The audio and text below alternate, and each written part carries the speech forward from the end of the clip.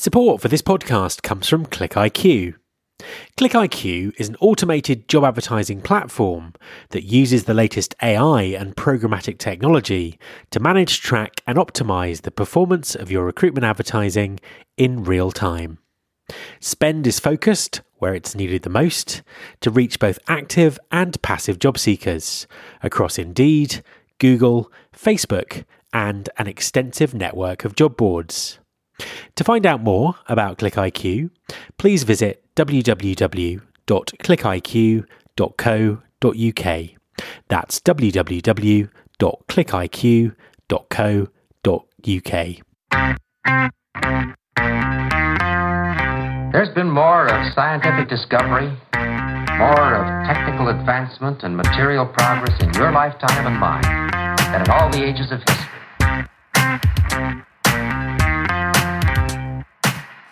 Hi everyone, this is Matt Alder. Welcome to episode 205 of the Recruiting Future podcast. After about 15 years worth of articles and conference presentations about millennials, I do, like many of you I'm sure, find generational stereotyping quite annoying. However, research-based insights into changing attitudes to technology, work and careers are incredibly useful. My guest this week is Pranam Lipinski, co-founder and CEO at Door of Clubs. Pranam has spent the last few years conducting research to uncover insights into the mindset of the newest generation in the workplace, Generation Z, or, if you're in Scotland, Generation Z. Enjoy the interview. Hi, Pranam, and welcome to the podcast. Thank you for having me, Matt. Could you just introduce yourself and tell everyone what you do? Yes, so I am the co-founder and CEO of a startup called Door of Clubs, which connects employers with college student clubs for hiring purposes. And my name is Pranam Lipinski, and we've been doing this for around 5 years now, and really started with a passion for providing visibility to student clubs, these student organizations that have so much untapped potential and passion inside of their groups, and they don't have any visibility. So we wanted to make the invisible visible through our platform, and through that we've also gained a ton of knowledge and insight and survey data on the new generation by surveying over 10,000 college students over the last couple of years, and we can cut the data by some really interesting things, which we'll get into today, but demographics and gender and ethnicity, et cetera. So really, really interesting data on the new generation. So pretty much for the last decade, if not longer, we've been bombarded by information about Generation Y and what Generation Y wants and what they're going to be like in the workforce, and then what they're like in the workforce. Do you think that these generational stereotypes are useful? Are they valid? What's your view on that? Yeah, I think that's a great question, because when I first started doing the research on Generation Z, I felt that it was a bunch of BS, because I thought they're just like every other generation. Every other generation goes through its maturity stages. And I thought, well, this is just going to be like every other generation. What's so different? They're just going through their own evolution and maturity. However, when I dug into the data and I dug into the shift that's happening, it made me really realize how different this generation is compared to other generations. And why this generation is so different is because they grew up with a different infrastructure than we did, drastically different. So I was on a call the other day, and we were speaking about when was the first time you got your first cell phone. And I was speaking to a Fortune 100 recruiting team. And for those of us who are millennials or Gen X, we said, well, high school or later. And there was one Gen Z on the call, and she was 23, and she said fourth grade. And so you think about that and the impact that cell phones have had on our brains, our lives.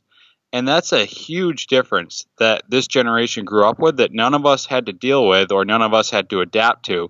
And that dramatically changes the way that you you view the world, the way that you process information, the way that you are interested in new opportunities or ads or things like that. So that's one example, but there's many where it depends what soil you plant your crops in, your plants in, and based on that soil, it will grow differently. And this generation has had a very different soil than we have. So I want to dig into the kind of the workplace and career attitudes of the sort of the survey respondents that you've spoken to. But I suppose maybe a good way to start is to kind of expand a bit on what you've just said. What are the sort of key differences that you've noticed the most from from previous generations? What kind of really stands out? Well, they grew up in an era where fake news started to become prominent, where 5 years ago,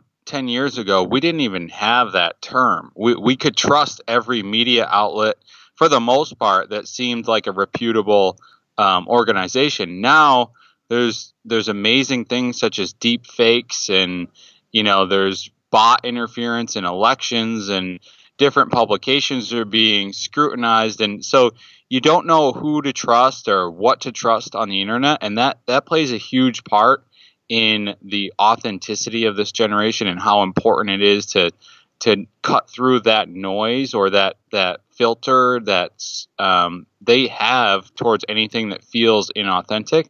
And then the other key thing is the political differences that they've experienced growing up. They had the first. I'm based in the U.S. and Gen Z had President Obama as their president, as their main president, and growing through their formative years, the first black president, and that's a huge pioneering change in the United States towards equality, inclusion.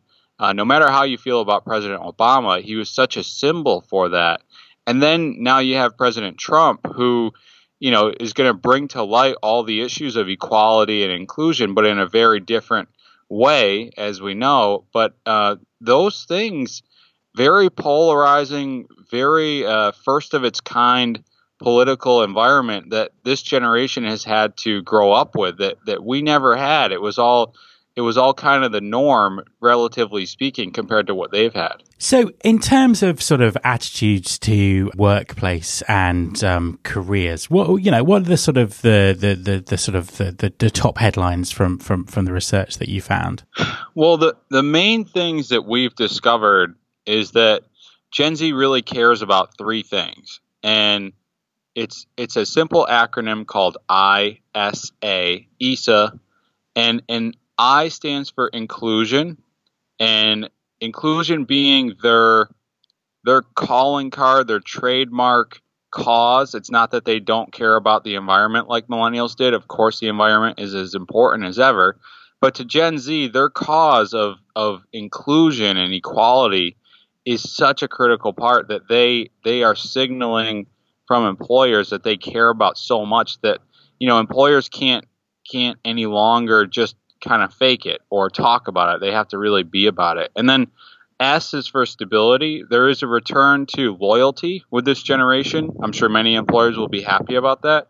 So I predict that you'll see the first employers start to go back towards pensions. And the reason why is because Gen Z saw their parents go through the Great Recession, and they don't want to end up in the same place. And so they really value financial stability over, say, a dream job like millennials.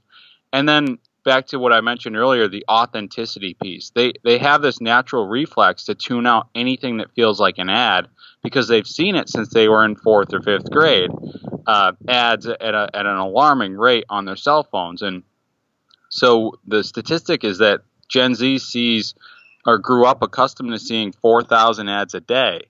And 30 years ago, the average consumer saw 800 ads a day. So it's a 5x increase on the number of ads, and it causes a reflex away from anything that feels like a commercial attempt at their attention. That's really interesting, and I think it'd be quite good to sort of examine, each of those in a bit more detail. So, the inclusion aspect of this, inclusion is a big topic for most employers at the moment, and for the employers, it isn't a big topic. For it certainly should be.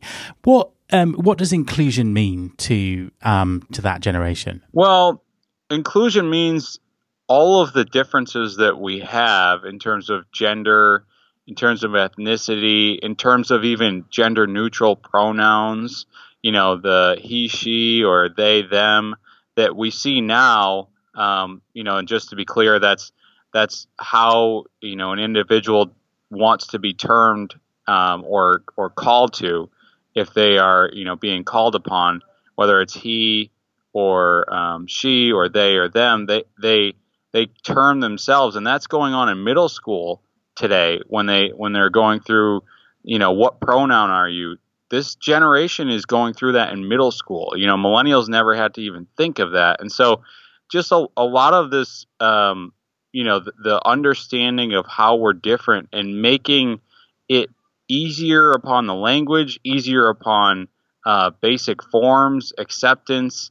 You can even point to how this new generation views, biracial marriage or gay marriage or friends of a different race much higher than millennials did. The statistic is that 77% are in favor of biracial relationships versus 66% of millennials. So there's very different things that even compared to millennials, they've gone different and become more accepting of all the ways that these differences are formally recognized in society, but in the workplace as well. So moving on to the stability aspect, from a career perspective, you mentioned that loyalty was back. How are people looking to structure their careers? Do they want to stay with a specific employer for a long period of time? How are they structuring their careers, and also what are they looking for in the workplace? Yeah. So, and I've spoken to a lot of employers about this, and what you're finding is they're both starting to meet at a similar place. So employers are realizing that they want to have the long-term employees, but they need to provide an experience that has unique, potential for the employee. And on the flip side, the young employee is seeking unique experiences, not necessarily that they have to change companies always. So you're finding that they're meeting in the middle. They're finding each other by realizing you can have unique experiences under one roof, under one brand, under one employer. And so that's a big thing, a big focus for CHROs as they think about the future. How can they create a very unique experience with multiple titles, roles, jobs, countries, all that for the employee who wants this in an ever changing, more globalized world, which is, what Gen Z is used to. So that's a critical part of how they're meeting each other in the middle, so to speak. And that's what you find with this, loyalty. That's how the new generation is going to be looking at this: is can they count on an employer to provide what, here's the second part to your second question is, the number one thing that they look for in an employer is growth potential. And we've done studies on this multiple times. I've read thousands of articles on this generation, and growth potential, meaning that they have a clear path of how they can improve, grow in the ranks, and just keep becoming more self-sustainable and more independent. And the reason why it kind of goes back to they want to have that stability, and they feel most stable if they're self-reliant. And so as an employer, if you can make it clear, hey, this is how you can keep growing, this is how you can become self-reliant so that your skills are marketable no matter where you go, and we're obviously going to provide you with a great experience and package. That's that's really where the future is going, and that's really what Gen Z is looking for. Moving on to the last aspect you mentioned, which was authenticity. You sort of mentioned the use of technology, the attitude to media, and the desire for authenticity. How do employers target and reach the talent they're looking for within this generation? What sort of marketing approaches should they use? How do they get attention? Yeah, and you're finding that with the new generation, there's even a return to older forms of advertising. So the more, physical billboards or the in-person meetups, away from just the digital onslaught of advertising. And the statistic compared to millennials is that Gen Z considers 24 employers for their first job, whereas millennials considered 18. So, they have more options, and so they're going to be more selective. And the ways to cut through the noise are just doing things that really feel like it's different. The in-person pop-ups would be a good example, or, physical interaction with them, whether it's on campuses or even from a really, if you want to talk about just digital or technology, highly personalized ways of getting to them. So doing something, whether it's buying a technology that provides personalization or spending a little extra time personalizing messaging to the generation, is going to go a long way. The days of spamming or just paying for ads that are going to show up on the side of their computer or on their phone, that's not going to work, and it's not going to cut through all that noise that they're already so accustomed to. Final question. I mean, how would you summarize all this for employers if you were going to give an employer some sort of top line advice about targeting and bringing this generation into the workforce and getting the best out of them? What would be your advice? So I mentioned earlier inclusion, stability, authenticity, ISA, as the keys to this generation. And if you think about what kind of holds those keys together, what's the key chain? What's the one common denominator of it all? It's about input. So most organizations that I come across are really focused on how do they have all this output towards employees, towards potential employees, memos or advertising. And it's a lot of just push. Let's keep pushing things towards our employees or potential employees. And what I'm saying is that you need to shift from that output focused mindset where, hey, we're going to tell all the interns what they're going to do, and that's how they're going to do it, and that's how it's always been done, to input. And as an example, there's a lot of technologies today that are around collecting real-time feedback from employees. There's startups like Reflective, if you've heard of them, where it's all about having a finger on the pulse and really becoming an input-focused organization. And in general, the internet is going to, move towards a more input-focused world where, this generation, they've provided their comments. They can DM people so easily.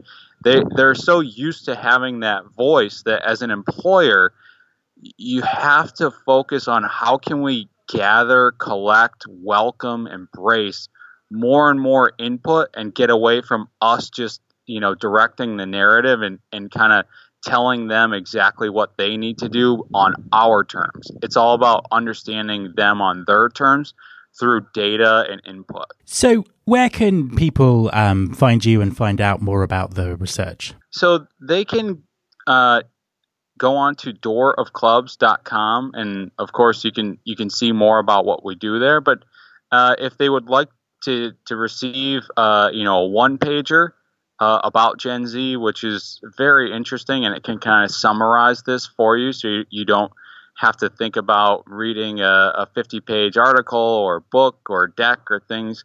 Just send me an email and I'll send you one back. I really do think that those who are thinking about Gen Z right now are on the forefront, and Gen Z is going to be talent for the next 15 years. They're going to be entry-level talent in the next 15 years. So I'd love to be able to send you a one-pager. Just send me an email to Pranam, which is PRANAM at doorofclubs.com, and I'll get you that Gen Z one-pager so you have it handy and you can share it with your teams. Pranam, thank you very much for talking to me. Thank you, Matt. My thanks to Pranam. You can subscribe to this podcast in Apple Podcasts or via your podcasting app of choice. The show also has its own dedicated app, which you can find by searching for Recruiting Future in your App Store. If you're a Spotify or a Pandora user, you can also find the show there. You can find all the past episodes at www.rfpodcast.com. On that site, you can subscribe to the mailing list and find out more about working with me. Thanks very much for listening. I'll be back next week, and I hope you'll join me.